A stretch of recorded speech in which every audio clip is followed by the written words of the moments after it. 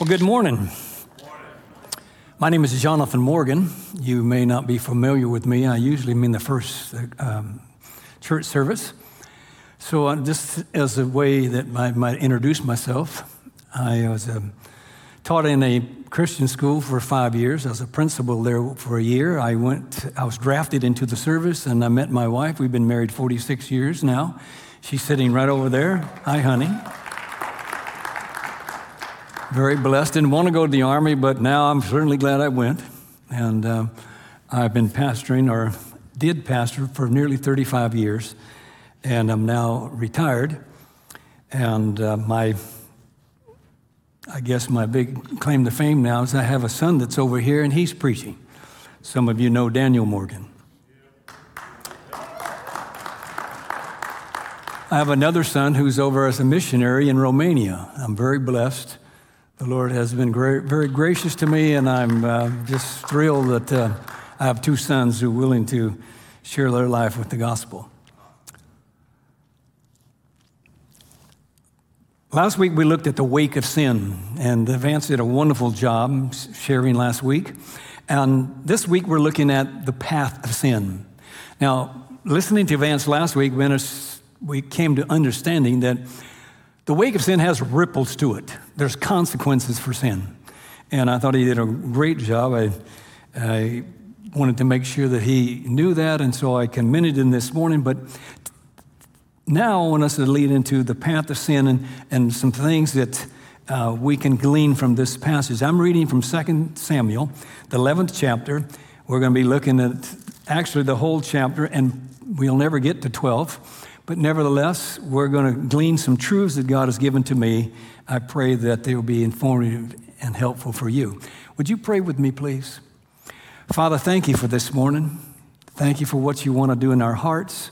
I pray once again, Lord, that you would infill me with your spirit, empower me to speak your truth, and Lord, give me the clarity of mind to be able to think what you want me to say, and give me the words that need to be shared that your people might be built up and challenged to take their gifts and become part of the kingdom of God and use them for your glory. I pray for the person here who may not be a Christian yet. They don't know what it is to have Jesus as their Lord and Savior. He's not their boss. He may be on the list somewhere, but he's not the boss. And I pray that you'd speak to them today. For each one of us, where we're at, Lord, we ask that you open up our minds to truth from your word. In Jesus' name, amen. As we look at David's life, David has said from Scripture that he was a man after God's own heart. But he failed to be alert and to pray, as Jesus often told his disciples. Pray and be alert. Watch and pray were some of his favorite words to them. Now, David's not a hot-blooded youth now. He's approximately 50 years of age. He's not a single man. He has several wives, 6 that we know of. He has sons who's reached the age of manhood and have become a horrible example for his sons to watch. He's the king of Israel, selected by God himself. He has a binding obligation to set before his kingdom subjects the pattern of righteousness. He grievously, as we find out, sins against Uriah, since Uriah was a foreigner and he was in fighting on the battlefield in the king's service and for Israel's honor. We also find out he's a child of God. He sins against God, and God, who was the one who personally selected him to honor and glorify Jehovah's name and to lead the nation to him. How does a man who has known this sweet fellowship and intimate communion with God, how does he fall so easily and deeply into his deadly trap and be swayed into adultery and then to murder? I mean, how does a man go from the pinnacle of success, it seems, to the depravity in which he fell? Well, we're going to see some of the things today. But we know from Scripture, we know about mankind's nature and his character. We know it's terribly flawed and full of sin. The Bible says in Genesis 8:21, the imagination of man's heart is evil from his youth. Jeremiah 17:9 says the heart is deceitful above all things and desperately wicked. Romans 7 tells us, in my flesh dwells no good thing. And yet God works with us even when we're frail and we're flawed and we're faithless and we're broken. God picks us up and continues to work within us to help us to become like He is.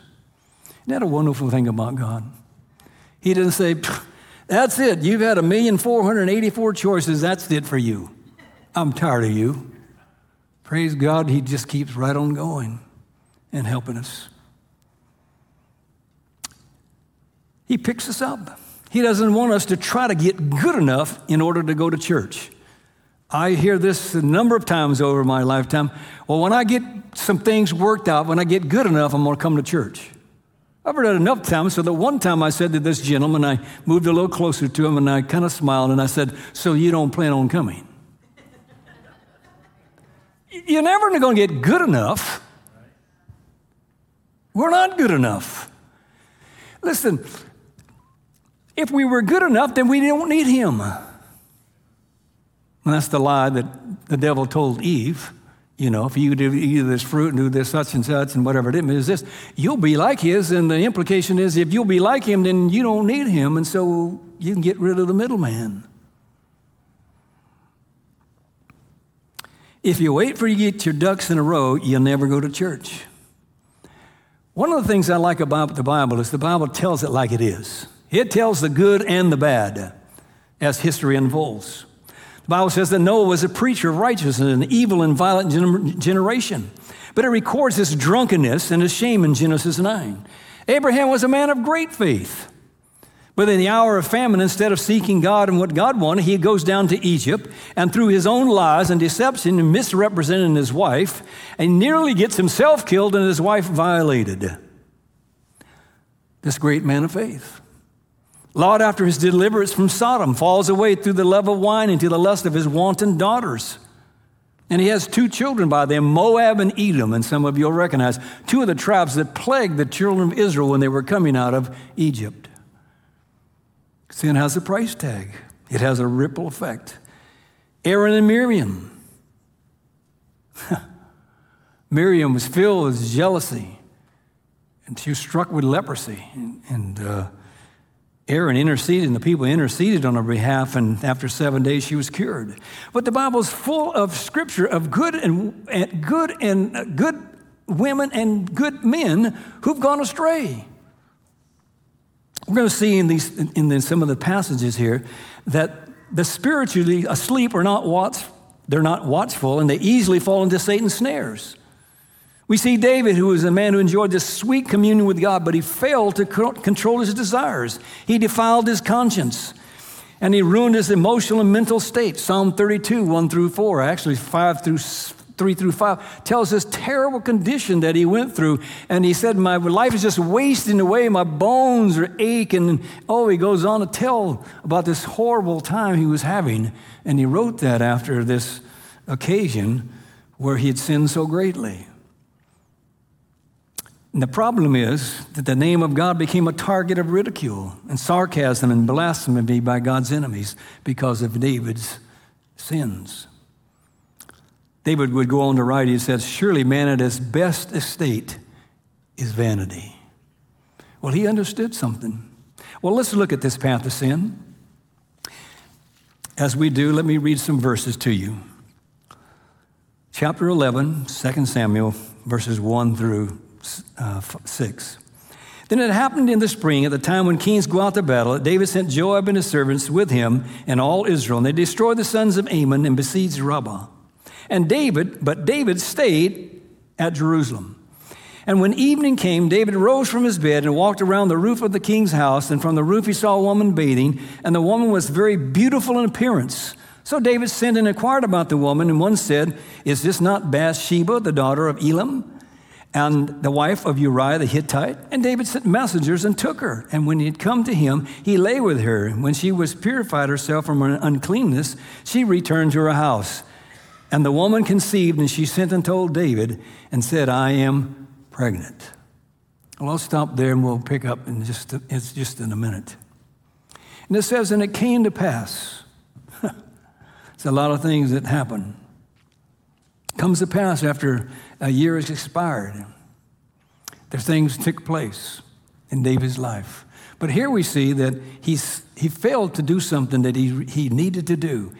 In your outline, or if you follow in the notes, the path of sin leads us, first of all, to an unwillingness to fulfill our responsibility. The sin of omission, which we've been talking about the last couple of weeks. He fell easily into the temptation. It seems like, how could this great man of God fall so easily? I mean, it's not like he didn't have a wife. He had at least 6 that we know of. It says it came out in the spring. Well, there's a time to go to battle and there's a time that's not. In Vietnam, when the monsoons came, man, everything shut down. You couldn't even fly planes. Everything just shut down. When the Germans erroneously attacked Russia, they did so in the winter, and they lost as many men because of the bad weather as they did because of combat. It was the time for battle. In the spring was the time to go to battle. Joab and his army went forth, but the Bible says David stayed in Jerusalem. Now remember, Scripture is given for our learning and given for us as a warning. David failed to follow the path of duty or responsibility. He was a leader of the army, head of the fighting men. He should have been leading them to overthrow the enemy. In his mind, it was probably a little thing. That's no big deal. I'm the king. I got a great general. I got a great army. Besides, the Lord's on my side. Here's an observation. You cannot count on the protection of God when you forsake the path of duty. He relaxed when he should have fastened on his sword and got to work. But he preferred the luxuries of the palace to the hardships of the battlefield. Well, I think that goes for most of us, wouldn't you say? Most of us would rather take the easy road than the hard road. The Bible tells us in 2 Timothy 2:3, endure hardship as a good soldier of Jesus Christ. No soldier in active service entangles himself in the affairs of everyday life so that he may please the one who enlisted him as a soldier. I mean, he should have known better. There was a period of time in David's life when he was running from Saul, and he kept running, and he kept asking God what he should do, but he came tired and he just got tired of running. And so he decided the best thing to do is go camp out with the enemy. So he went to the Philistines, and he got in with them. Well, as the story unfolds, he nearly got himself killed and nearly ended up joining in battle and killing a lot of Israelites. And God spared him from that. He should have learned from that occasion, but he didn't. The important principle here to grasp is this. God had taken off his armor, and therefore he was without protection when the enemy comes a-calling. How many of you know the enemy comes a-calling? Man, whether you like it or not, he's coming. He will come. And many times he comes when you least expect it. Here's another observation. Our world is not a place of rest, but it's an arena where faith must go to battle. Faith has to be tested. Has to be.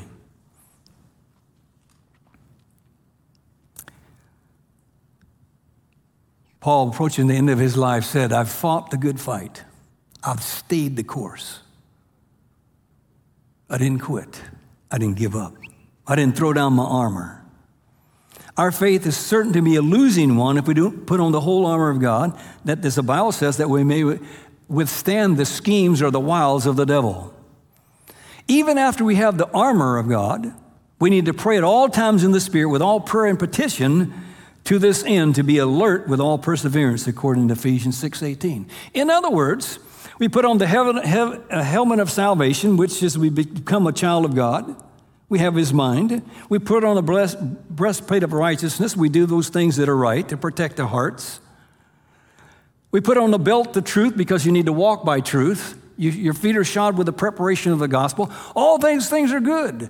You take the sword of the Spirit, which is the word of God, and the shield of faith, which protects us from fiery darts. And then he says, and pray always in the Spirit with perseverance. With perseverance. We need help. We're flawed. We're always looking for the easy way, the shortcut. Question for all of us. Are you developing your fellowship with God?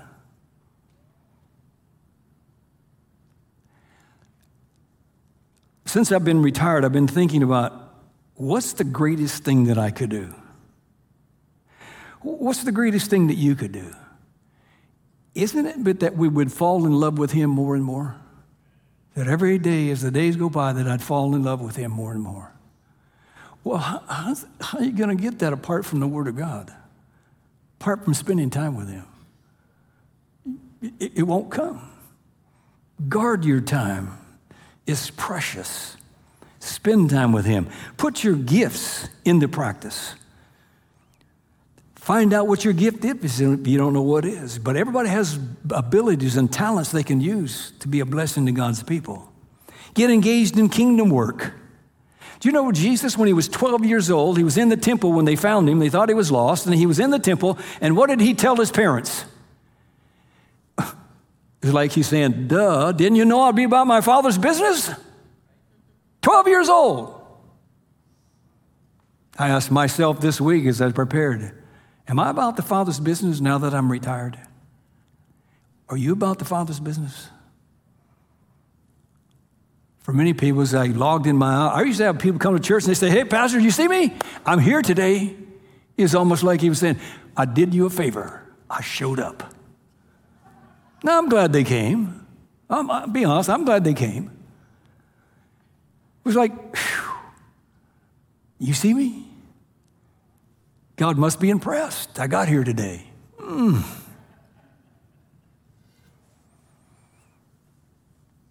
The church needs you. They need their gifts. They need your talents. They need you to be about the Father's business. Listen, the church needs you, but listen, America needs you. You see where America's going? I would have never believed that we had gone this far. I used to think, well, I'll save that. I still think. But let me go on. Not only did David shun his post of duty, he was guilty of slothfulness, laziness. It was not in the middle of the night, but the evening tide when he arose. In the afternoon, which he had wasted, probably in self-luxury, David had failed to redeem the time. He was not engaged in seeking to be of use to anyone else or in improving himself. Laziness gives a great advantage to the devil. Matthew 13:24-25 says, and while the men slept, the enemy came in and sowed tares among the wheat. While the Christian sleeps. I remember when I went to a Promise Keeper meeting in the 1900s. And a man from Korea got up to speak, and I thought, well, here's a man from Korea because the literacy rate over there is 98%. 98%. And they have the largest church in the world over there. Last I remember, it was up around 300,000. And they have people who report to pray, 20,000 people who report to pray at 5 o'clock in the morning. Wow.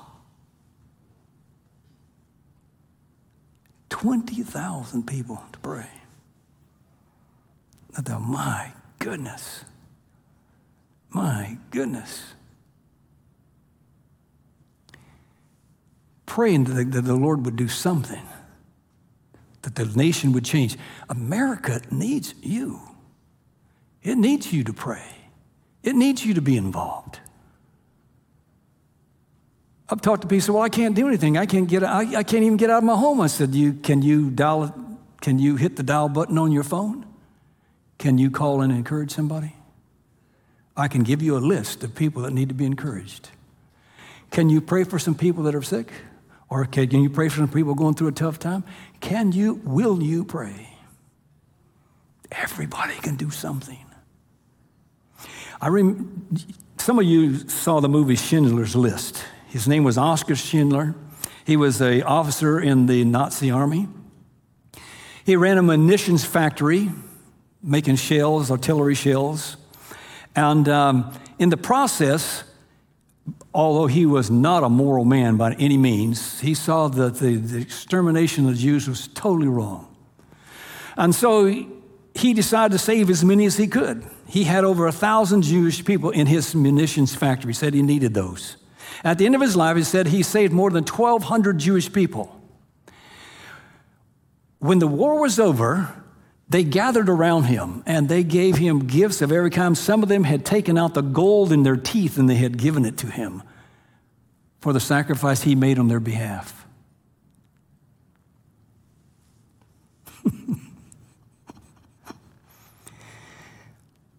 In the movie, he looks at all those people around him and he sees their faces. And here's what he said. With tears in his eyes, he thought, I could have done more. I could have done more. I could have saved more. I could have done more.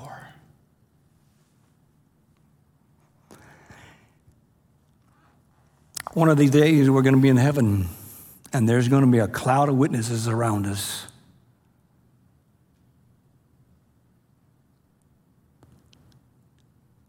I could have done more. Seeing who's up there and seeing how wonderful it is and what's really important and what really matters for all eternity, I could have done more. I could have done more. Don't wait. The church needs you. America needs you. Do what God's called you to do. Not only do we find he was unwilling to fulfill his responsibility, but secondly, he was unprepared for the real battle. He sees a beautiful woman washing herself. She's beautiful to look upon. It's not the regular Hebrew word for beautiful. Means beautiful in appearance. Some of the translations have that. Abigail was said to be a beautiful. He was one of his wives. In other words, she had all the curves in the right spot and places, and she was a knockout. And he just kept gazing. He had the case of the wandering eye. Some of you learned a little song when you were young called, "Oh, be careful, little eyes, what you see." Anybody remember that? "Oh, careful, little eyes, what you see. There's the Father up above, and he's looking down in love. Be careful, little eyes, what you see." Our eyes ought to get us into many, many problems. Many problems. Instead of turning away, he allowed his eyes to continue to pour over this woman. We can't expect God to answer us if we deliberately spy on potential immoral scenes. In America, what's happened all around the world, actually, pornography is just eating up people, eating up the church, in fact. Depending on what statistics you find, anywhere from 40 to 60% of people are actively engaged in churches in pornography. It's eating us up. Globally, it's a $97 billion industry and $12 billion industry in the United States. It generates more than the annual revenue of ABC, NBC, and CBS combined. Not to count all the stuff that people can see in motels and all other places that go on. There are 806.3 million porno sites on the internet. 806 million. It's eating us up. It's destroying us. So many people are hurt by that. And yet if somebody would just say, I don't want to travel that path, you can get what do you call it on the internet? You can get a block on the internet and it'll block it. But the fact is, men love darkness more than they love light, and they enjoy the thrill. They not only hurt themselves, but they're hurting their family, the ones that they love the most. It's eating us up. Sin is insatiable. It never satisfies. You know the expression, it takes you further than you want to go, keeps you longer when you want to stay, and it'll cost you more than you want to pay. Boy, that's so true with pornography. Get on the internet and you stay way too long. In time, it'll cost you dearly. Men's eyes become like saucers. Their brain shrinks to the size of a pea and they can't think. It's happening now to women. It's a huge problem. Sin never satisfies. There's consequences. It's a ripple effect. There's harm to those around you. Marriages are being torn apart by the claws of pornography. It's a horrible thing. Church is destroyed. No accountability for a lot of people. They don't give an account to anyone. That's why our small groups, accountability groups, are so good. Find one, get in one, so they can help you and you can help them. We can be the body of Christ we need to be. Sin drags us lower and lower. It becomes bolder and bolder and more daring in its opposition to God, until we almost defy God to do something about it. I've talked to men who said, I can't do anything about my problem. I'm stuck. God's going to have to do something to get me out. It's not true, but he believes it is. It's a huge problem. In time, as we look at David, he sunk into a spiritual deadness, Psalm 32, 3-5. For that whole year, he remained unrepentant until God showed up, or God's man showed up and directly confronted him and woke him up out of his foggy stupor. He was in a daze. He couldn't think straight. He couldn't act right. His body was falling on apart. He felt horrible. He describes what went on. After lusting over her, he sinned and inquired of the woman. He purposed now to satisfy his lust. He once boasted in Psalm 101, verses 2-4, I will behave myself wisely in a perfect way. When will you come to me? I will walk within my house with a perfect heart. I will set no wicked thing before my eyes. I will hate the work of them that turn aside. It shall not cleave to me. A perverse heart shall depart from me. And now we find he's going to commit adultery, premeditated adultery. And God gave him a warning. He was told that Bathsheba was married and the wife of a faithful servant, and it mattered not. He was the king, and now the second big sin. We saw the first one, the sin of omission. Now it's the sin of commission. He deliberately chose to sin. Here's the observation. How often God comes to us and gently reminds us of what we're planning to do and what is evil in the sight of God. Now, it's just as true that God sometimes comes to us and he reminds us, this is the thing you need to do. Go do this.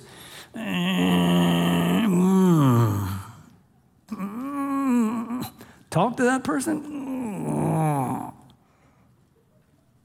You ever been in the store and God says, go talk to that person? You'll be happy if you do. But we tend to rationalize it, or sometimes we just miss it altogether and we're outside and getting in our car and we think, you know, that would have been a great opportunity to share with that person. But we weren't alert when the time came. He was warned, he persisted.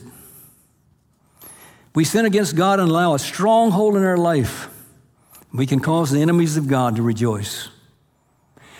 When you go to work, if people know you're a Christian, I'm going to guarantee you they're not going to come up to you and say, today I'm checking you out. I'm going to find out if you're really a Christian. Nobody does that. But I tell you that they're watching if they know you're a Christian. They are watching. And when you fall, you may hear about it. Oh, you called yourself a Christian? I saw how you talked to her.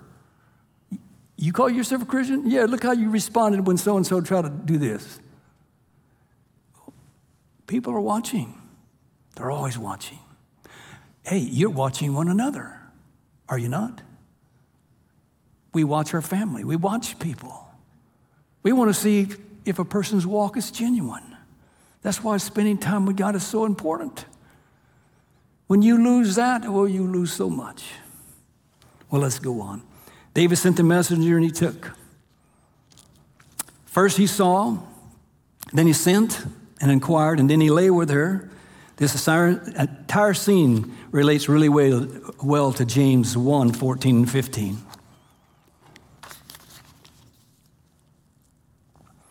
And in that passage in James 1, 14 and 15, it says, David is drawn away of his own lust, fleshly ease and laziness. Secondly, he was enticed by the sight of a beautiful woman or beautiful appearance of a woman. Thirdly, the Bible says in James 1, 14 and 15, and when lust has conceived, it brought forth sin, premeditated adultery. And then the terrible sequel to that was when sin is finished, according to James, it brought forth death, the murder of Uriah, Bathsheba's husband. Now, he could have come clean and confessed his sins, but like so often happens, mankind tries to hide and attempts to cover up. He summons Uriah from the army. Let's just read it from the text. Verses 6 and following. David sent to Joab saying, "Send me Uriah the Hittite." So Joab sent Uriah to David. And when David came to him, David said concerning the welfare of Joab and the people of the state of the war. Then David said to Uriah, "Go down to your house and wash your feet." And Uriah went out to the king's house, and a present from the king was sent after him. But Uriah slept at the door of the king's house with all the servants of the Lord and did not go down to his house. Now, when they told David, saying, Uriah did not go down to his house, David said to Uriah, "Have you not come from a journey? Why did you not go down to your house?" And Uriah said to David, he looks at this great man that he's going to kill. "The ark and Israel and Judah are staying in temporary shelters, and my lord Joab and the servants of my lord are camping in the open field. How then should I go to my house and eat and drink and lie with my wife? By my life and the life of your soul, I will not do this thing."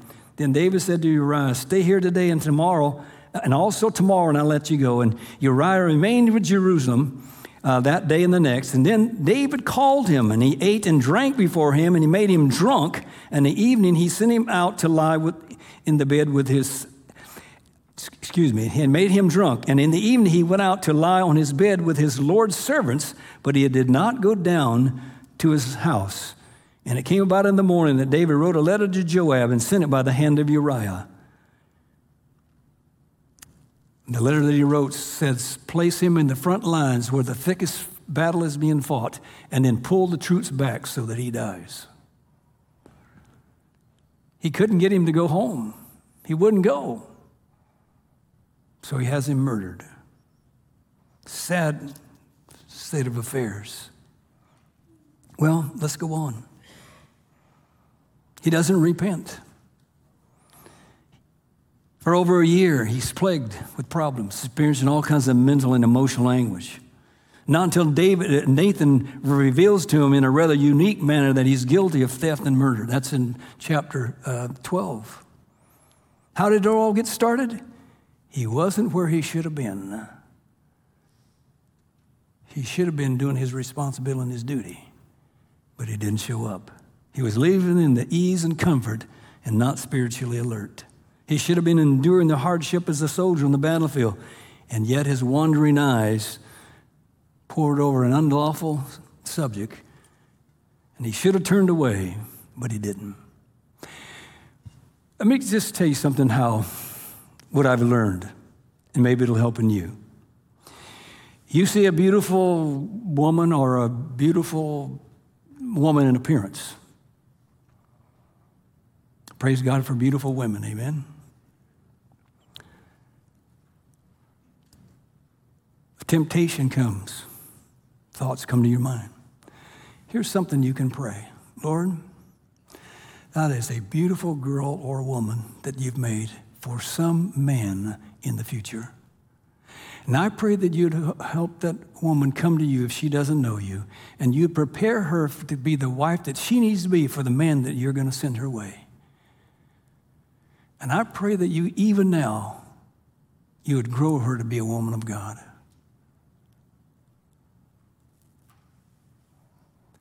Do you ever recognize that's somebody's daughter?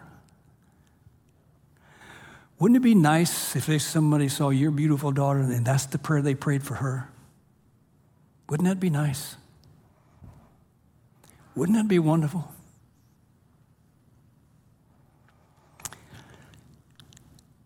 John 14:6 says this, "I am the way, the truth, and the life, and no man comes to the Father but by me." We need to have a change of heart, and Jesus is the one that changes hearts.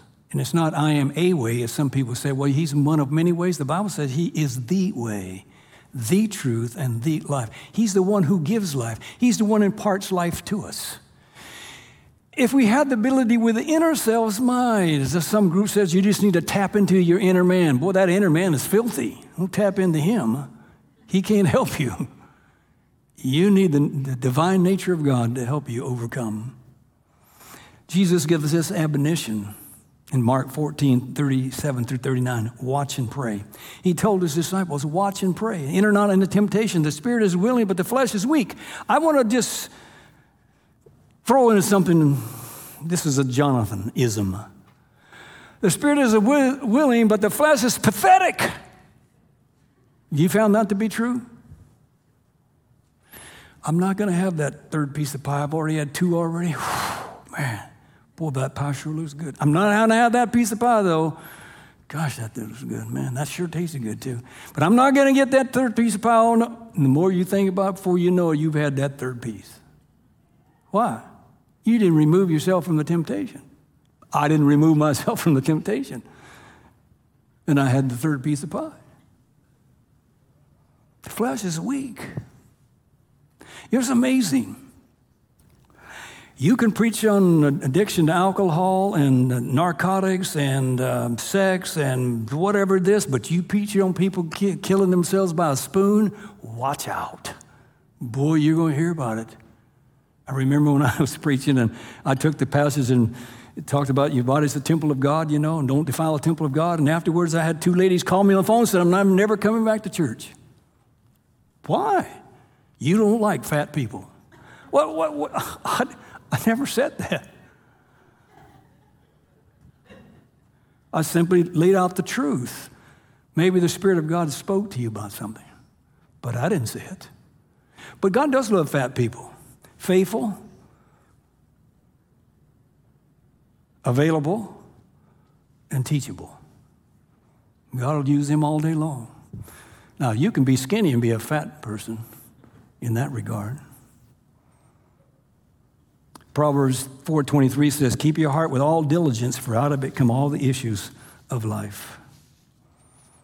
If we're faithful at being alert and diligent and watching out of a sense of our personal weakness and insufficiency, it's in order to pray, counting on the help of our gracious God to undergird us. So to pray without watching is foolishness. I will admit that in my earlier days, this is what I would say.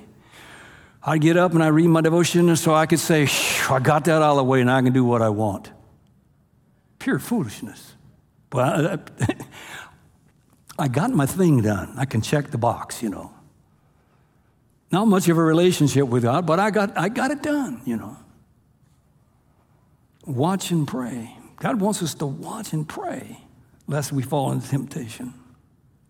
The Lord knows that even a close walk with God or a lifelong of lasting consecration will not eradicate or even change the sinful nature which still abides within us.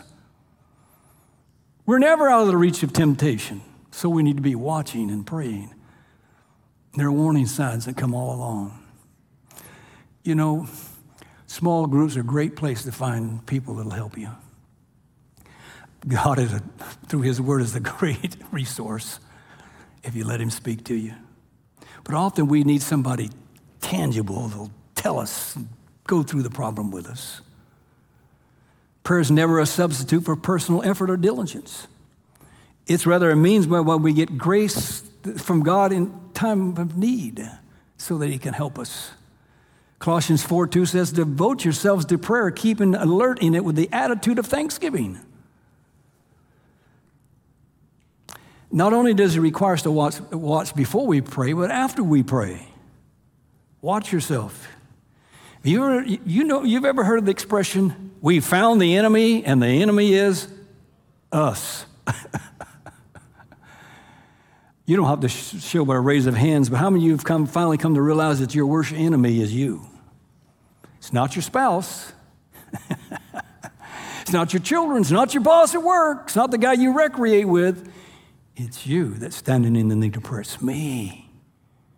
It's me. Well, let's look at the last thing, the plan of escape. God has made a plan of escape for us. 1 Corinthians 10:13 says, no temptation has taken you, but as such is common to man. But God is faithful. But God is faithful.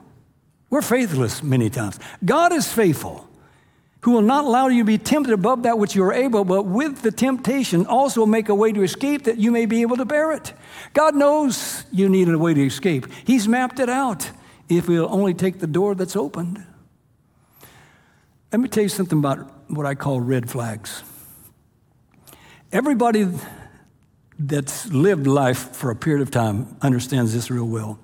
We're on immorality, so we'll start there. But it could be anger, it could be greed, it could be idolatry, it could be jealousy, you name it. There's a road that you've been down this path with so many times, you know where it's going to end. Somebody says something to you. Whoa.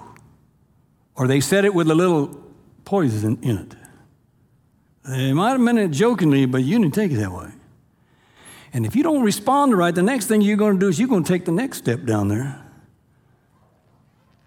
And then you may say something back. And then there's another step down there, and you know those steps only lead to one thing. You're going to smash your face into the wall and regret you were down there. And may have to go back and apologize for your attitude. It's the same with anything. Casual glances, longing looks, touch of the hand. One by one, the steps go. There are red flags all along the way. Here's another one. I don't need that person anyway. Oh, red flag. Are you your brother's keeper, according to the Bible? Yes. I need him and he needs me.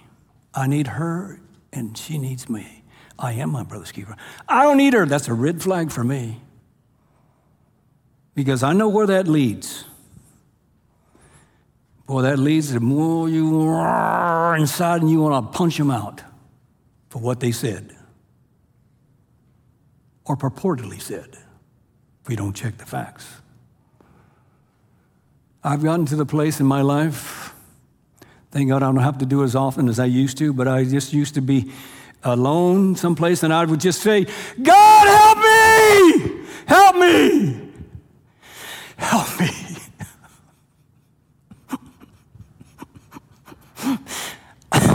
I don't want to go down that path. I've been too many times down there. I know where it leads. No place good. You know what I'm talking about? You've been down the path. You don't cut it off at the pass. First thing comes up. I don't need him. Oh, Lord, I repent. I do need him. On and on it goes. Red flags God sends to us. Don't put yourself in a position to see how good your resistance is. Well, I won't look at those things I'm not supposed to. I'll just peek from back here. Ooh. You stay there glancing for a little while, and you'll be there quite a while. Foolishness. Putting yourself in a position to see how strong you can be. Foolishness. I've found that temptation isn't so much a matter of what we do, but whom we love. Knowing Christ, really knowing him, not just knowing about him. That changes everything. That's why a relationship with him, when you're spending time with him, makes all the difference in the world because you're falling in love with him more and more and more, and the love of the world begins to fade. Now, there are a lot of things in the world that they're wonderful. And in the right context, they're great. But don't grieve the Spirit of God when he sends the red flags your way and said, Or, positive, you need to take this course of action and go this way. Fill your mind with him and his blessings, his attributes, his grace, his forgiveness, his love. Sometimes just sing out a song even if you can't sing. Amen. Just sing to the Lord. 3 things and I'll close. And I'll give these rapidly to you. Number 1, recognize the possibility of temptation. Surprise is the enemy's best weapon. That's why we need to be alert and pray. Surprise. Number 2, run to God. James 4, 7, and 8 says, draw near to God and he'll draw near to you. Draw near to him. Temptation comes, draw near to him. God, I need your help now. Don't say, well, I can handle this.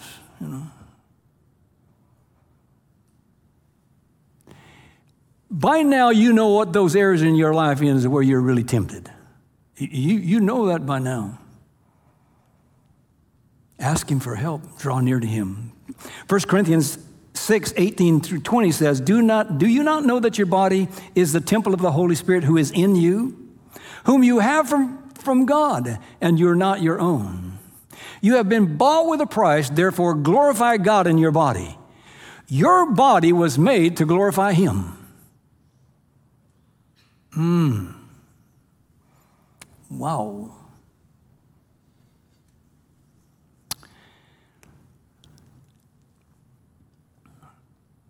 One of the reasons that we need to be accountable to somebody is they'll help us. This is a huge problem in America today. Talked to a young lady right after the service today. She said, thank you so much for sharing today.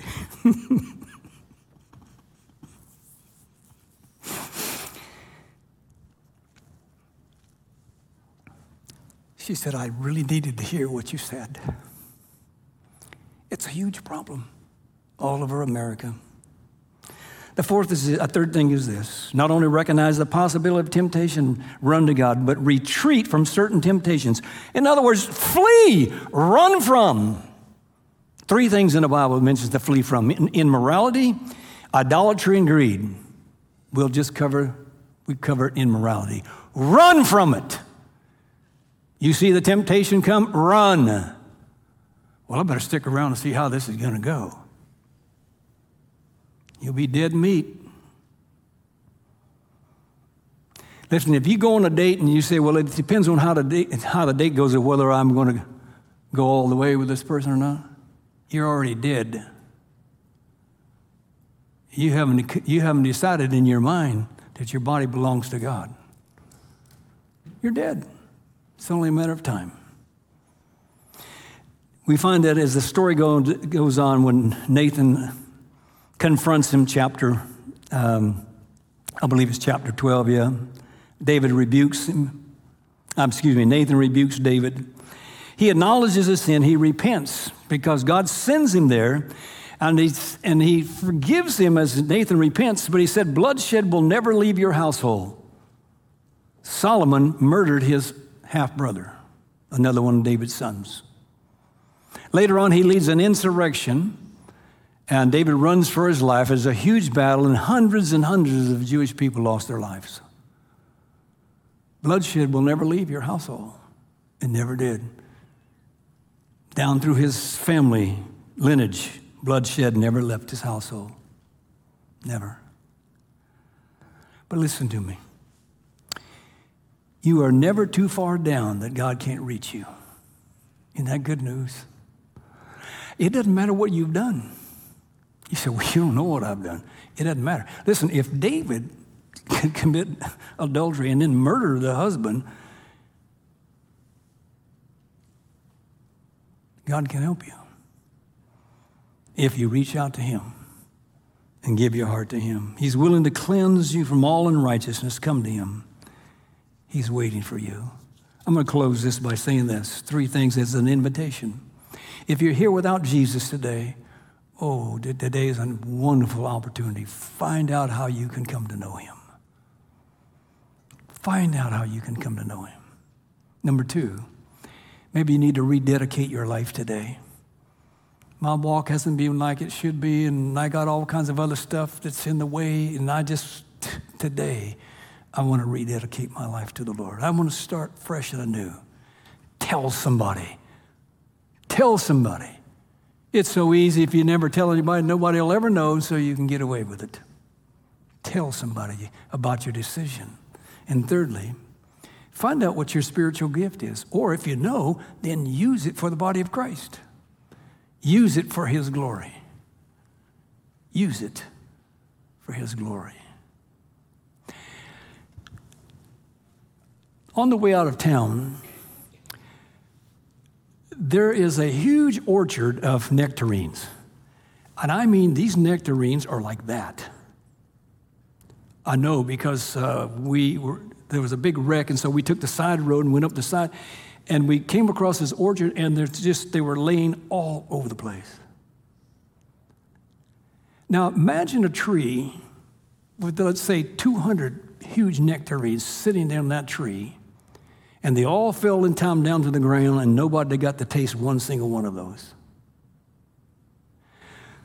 People have got to have all kinds of spiritual gifts and abilities that they could use for the church, but nobody gets to partake because I'm going to keep it to myself. What are the gifts given for? To be a blessing to the body of Christ. Listen, if you don't know what yours are, find out. If you have abilities and talents, find out.